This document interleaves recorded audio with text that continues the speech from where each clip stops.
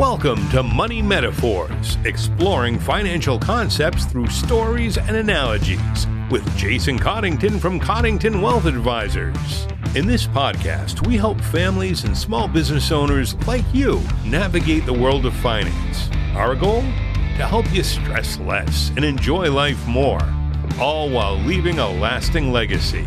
Join us for this journey where we explore the nuances of goal-based asset management, retirement, and estate planning strategies as Jason and his team draw from years of expertise and guest experts to solve the puzzle of effective financial management.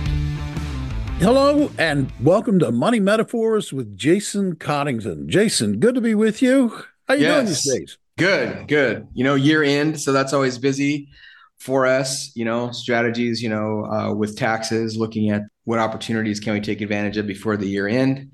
So it's always a busy time, fun time too, though, because it's my favorite time of year, Christmas time and celebrating with family and stuff. So it's all good. It is all good. It is a bit ironic, though, as we cruise on into the holidays. It's a really, really busy time for you and the folks that work for you. And it also, I guess, is a time to stop, pause, reflect, and start thinking about 2024. Yeah. What might lie ahead.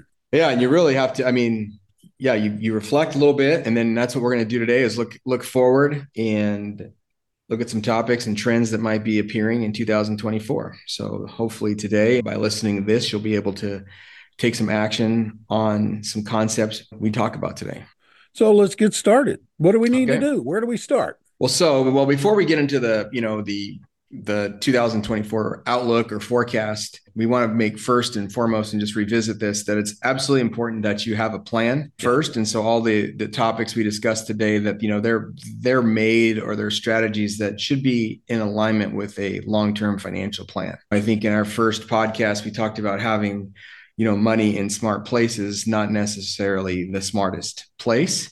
So, that being said, when we talk about some of the strategies and topics today, that's going to be it's important to always be part of a long-term financial plan. And, right now, I know another phrase that we use with individuals is, we prefer what has always worked versus what might seem to be working right now. So sound strategies are always going to be important. So staying invested, stay diversified, rebalance, follow your financial plan. And then most importantly is, short-term goals should probably be in cash. So 0 to 2 years, medium-term goals, intermediate, basically 3 to 7 years, probably bonds will make some sense.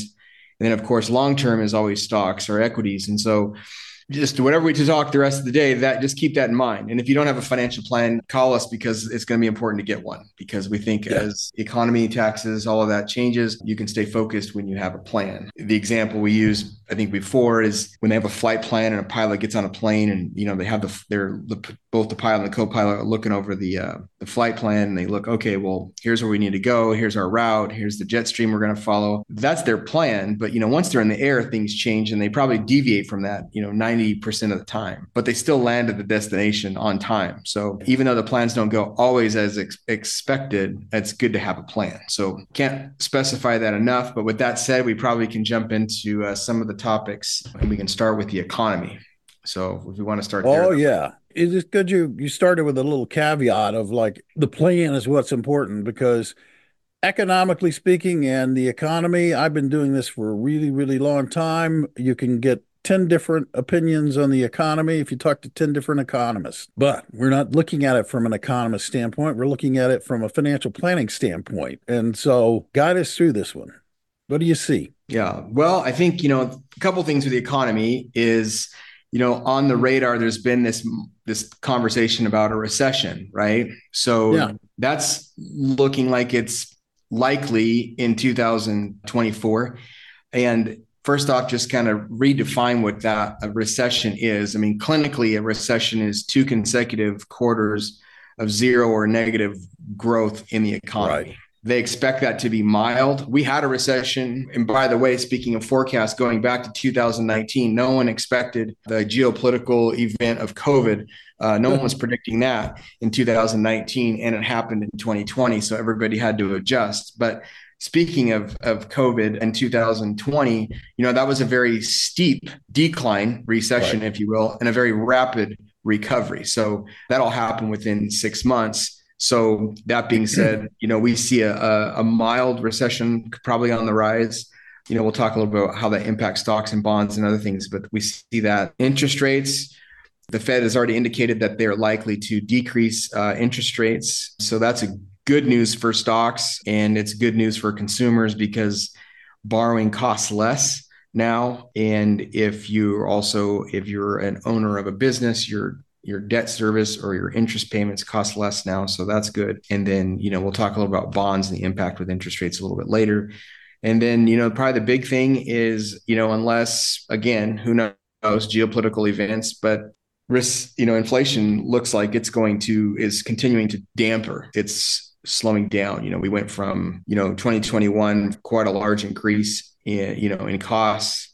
And then again, not back to where we were in, the 2020 levels, but inflation is looking to settle and calm down, which is a good thing because things cost less. And that's all good news for the economy. Yeah, hopefully they cost less. Let's keep our fingers crossed that they do. Right. I know. Well, we were in Texas a couple months ago and visiting, and it's just hard from someone from California when the price of gas is over $5, and then you see the price of gas in Texas under $3. So you can say whatever you want there. The big thing there, the big difference is, of course, tax. Yep. So yes, some things will cost less, some things, but on the whole, the consumer price index should be less. We see that, and that's good news for consumers. That means they'll have more spending ability. Typically, that's more purchasing power or savings, which is all good for the capital markets. What does it mean, Jason, in terms of like looking ahead and looking at the stock market? What do you expect, or how should we approach planning for that? Yeah, I think, it's had a good run this year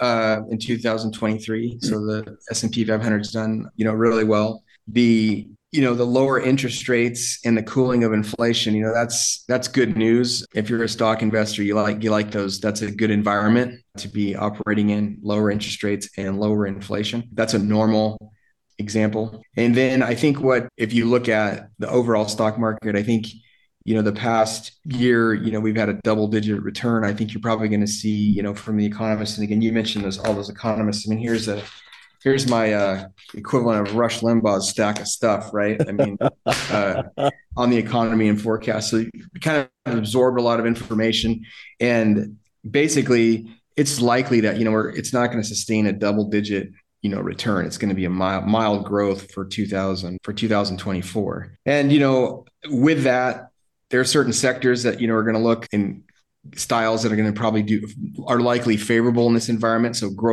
large growth stocks tend to do well in the environment we're in.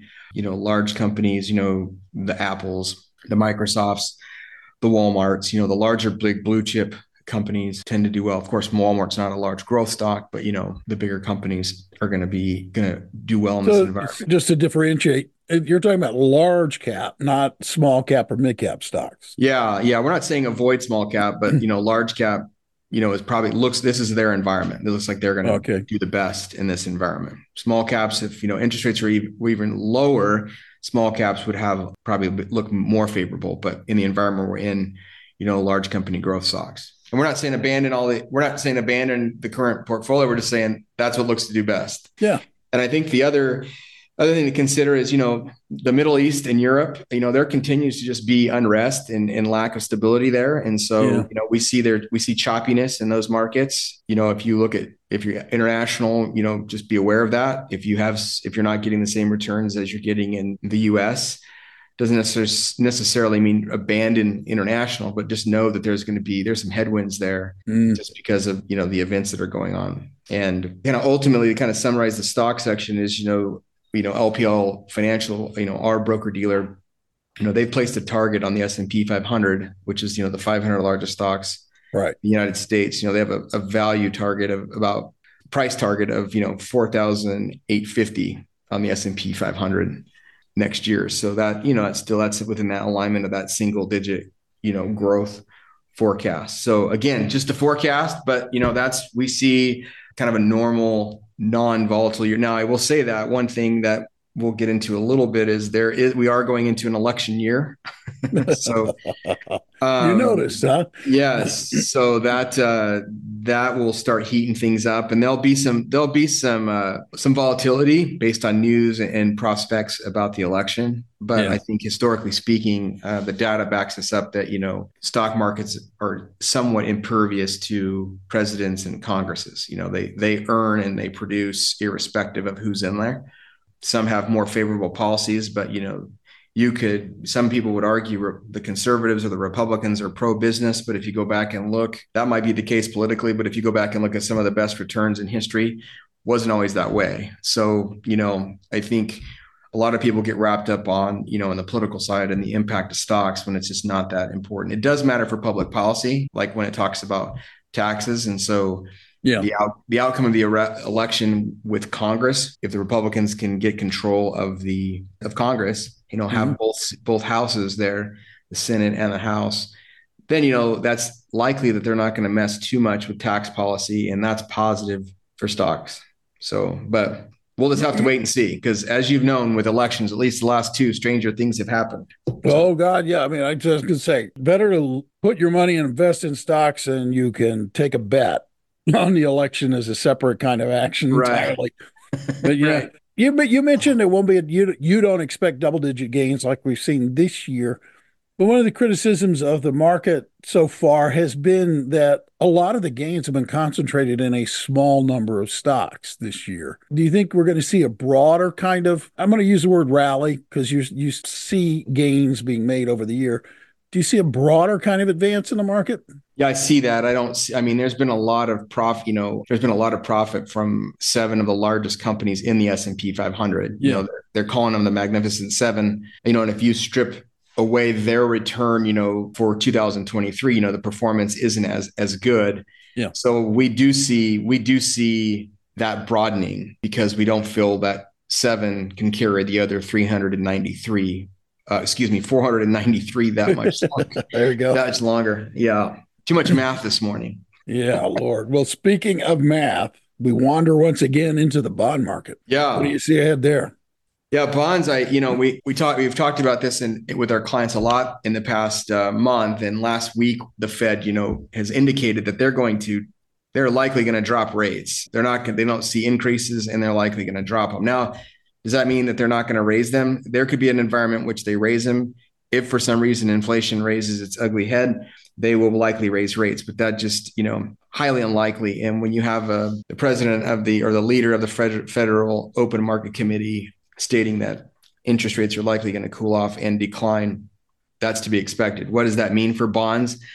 Well, there's this teeter-totter effect with bonds where price and yield are inversely related. So if interest rates are to drop, that means that prices of bonds are going to go up. So if you own bonds now and prices and yields go down, prices go up, you're going to see capital appreciation in your bonds. So we're going to suggest, and so take that, we're almost at an all-time high in the stock market, right? What looks good there for bonds is, highly, investment grade. So, triple B or better, longer term, and then agency bonds, or government bonds. So, if you, again, that teeter-totter, that inverse relationship between price and yield, the longer the maturity, the more capital appreciation you might see. And I think what's most welcome with interest rates declining is we're going to be in an environment where we'll be in a normal place. And what do I mean by normal place? Is that interest rates will be higher than ultimately getting to a place where interest rates are higher than inflation. So at least if you're going to stick your neck out there and hold, have a maturity of 5 to 6 years, you can get paid a real return. Earlier last year with inflation at 8% and yields at 3%, you're going back 6%.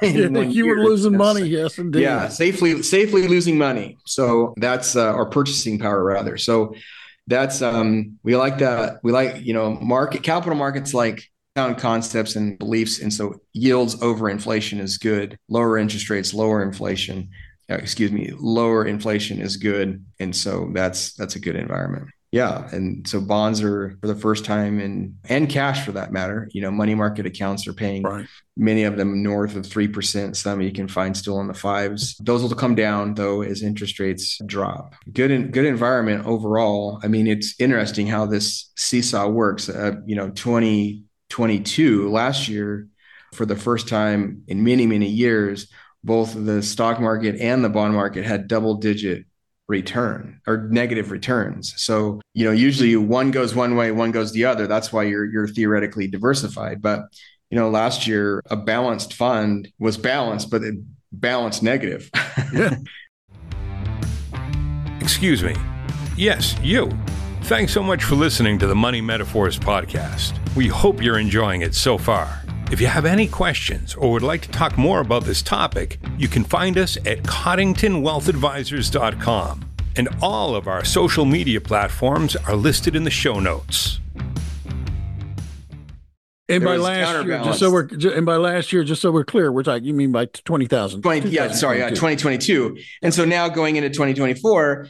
Now stocks are positive last year, and it looks like in an environment based at least on the outlook that you could be going into a place where you've got some positive momentum for bonds and positive momentum for stocks.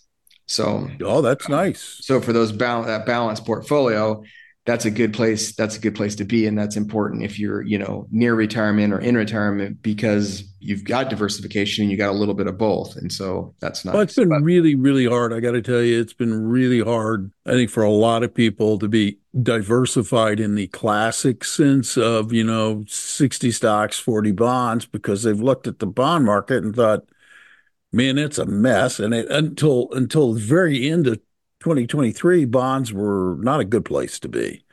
So it sounds like you believe we're entering a point where we're going to return to a more historically normal time, where stocks are attractive and bonds offer a reasonable hedge. Yeah. And I think the key there, the point you made about, not earning so much in bonds is, if you wanted income in your portfolio, you kind of had to stick your neck out for risk, whether that be, in high yielding, dividends stocks, or if you had to go up, go down the investment quality, either, low grade corporate bonds to get your yield. And so when you do that, you stick your neck out for more income. But now interest rates have been high, but now they're starting to come down again. You still get in a place where there's some yield. We're not down to 1 or 2% on the 10-year treasury like we were a few years ago. So you don't have to stick your neck out there to get as much income as you did a few years ago. And that's positive for people, because most clients like to achieve goals with less risk, right? So, I do. Well, I sure do. Yeah, that would be nice. Yeah. Less risk, better return. I think that's a good equation. I like that one. You mentioned we're in an election year, and it's really easy to get distracted by rhetoric during election time. But there is some speculation out there that with interest rates having risen back to more historically normal norms, what it has done is increase the cost to government, because people forget that we have a massive, massive federal deficit that we have to fund. And so there's some speculation that there is no way we're getting around increased taxes. I don't know where you stand on this. And if that's true, let's just say for a second it's possibly true. Is there a way to plan for that? Yeah, I think, unfortunately, we are spending way too much money. If you want if you're just kind of bored and you want to stagger yourself, do this around the 1st of March, is go into an Excel program and just type in, like $5 trillion, right? So that's 12 zeros. And then just figure out how to divide that by the number of seconds there are in a year. And you'll find that it's quite staggering. In just the time we've talked here, we've spent a few $1 million.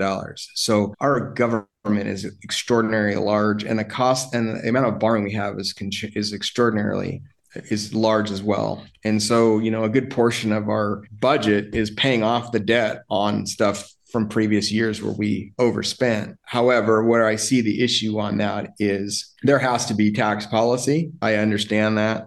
I think where there needs to be an extraordinarily difficult debate in Washington, one such as, almost as emphatic as to the founding of our country. Yeah. There needs to be a debate on how much we spend, because this cannot sustain future generations. I don't have any grandchildren yet, but I'm concerned about this level of spending and borrowing that the federal government does without any accountability. And so, but I do think there's going to be pressure for tax incentives. I'm a supply sider, so no. But that it doesn't matter. I don't care what the outcome is. Let's just have an honest debate about, you just can't keep spending more than you make. Right. And at the same time, I understand there's going to have to be some concessions on raising some taxes. But the last time I think we had a surplus, and I think Bill Clinton was our president. Bill Clinton was in office when the last time we had a budget surplus, a yearly budget surplus. Yeah. So. And I think, and then of course, the Republicans were in Congress, so it was mixed government. That was when the last time we had a surplus. We need to get back to that. We need to try and get back. That was back when we had a healthy political dynamic in the country where, people didn't hate each other because of the D or the R in front of their names. So it was a different time. It was a very different time. But I am curious, because now we're talking about this and I'm thinking, well, okay, if, and my fingers are crossed on this, we can have a grown-up conversation about how much we spend, because it's way overdue, and we need to be having that conversation. I don't care where you fall on the political spectrum. That conversation's overdue. Okay.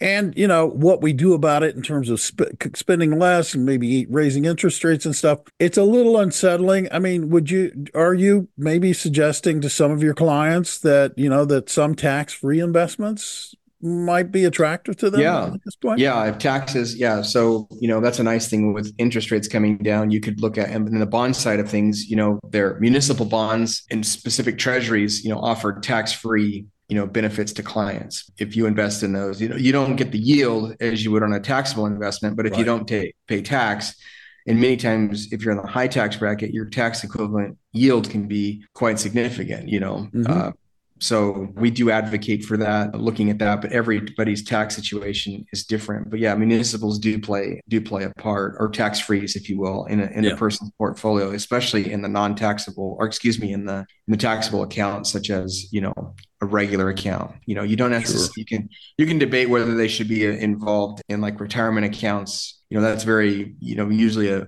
standard bond, non-municipal, doesn't necessarily need to be in an IRA, but if they're in a non-IRA account, municipals make sense. Well, so especially in those higher brackets. So we get close to wrapping this up, Jason. Let's kind of wrap it up for everybody in terms of, what do you see ahead and what do you think people should do? So Bill, kind of to wrap it up, just looking at bonds look to a favorable place, right? Because interest rates look to fall. So stocks have done really well in the past, 12 to 14 months. So you have this unique pocket of time where it makes sense to rebalance your portfolio. And if you haven't done that, I would strongly encourage you to look at your portfolio and look at perhaps locking in some of the profits you've made over the past few years. And, the bond market at its current level, using that example of the inverse relationship between price and yield, provides an attractive place to rebalance those stock profits too. So we would say that. I would say if you refinanced in 2023, early 2023, and you have one of those higher interest rates, and interest rates continue to decline, you may have the opportunity to refinance at a better price. So, again, that's something you got to work out with, mortgage banker and do the math. We can help with that too. We can't do the loan, but we can at least help you with the math. But that might be, a good opportunity for folks in 2024.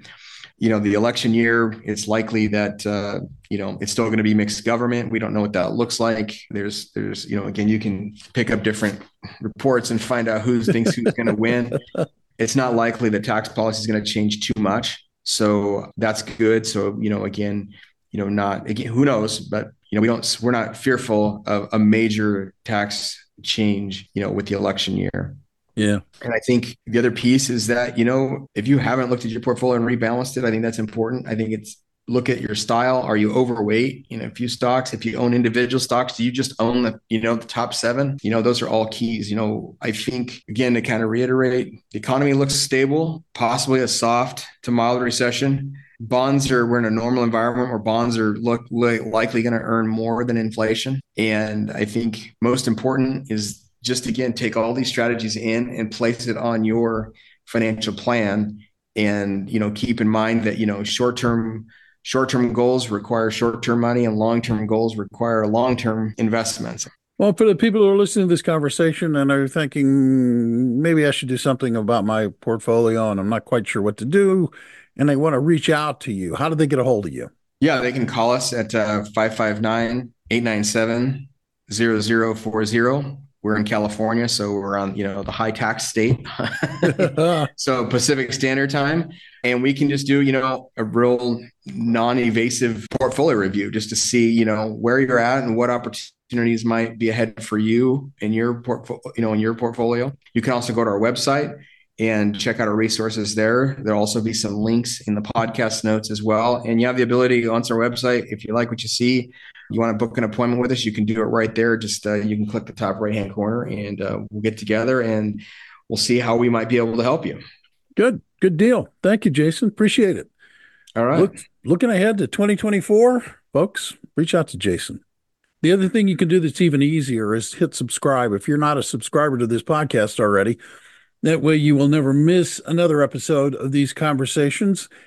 It's easy. It's simple. Do it. And if you like it, we'd humbly ask that maybe you give it a review and share it with other people to help spread the word about the podcast.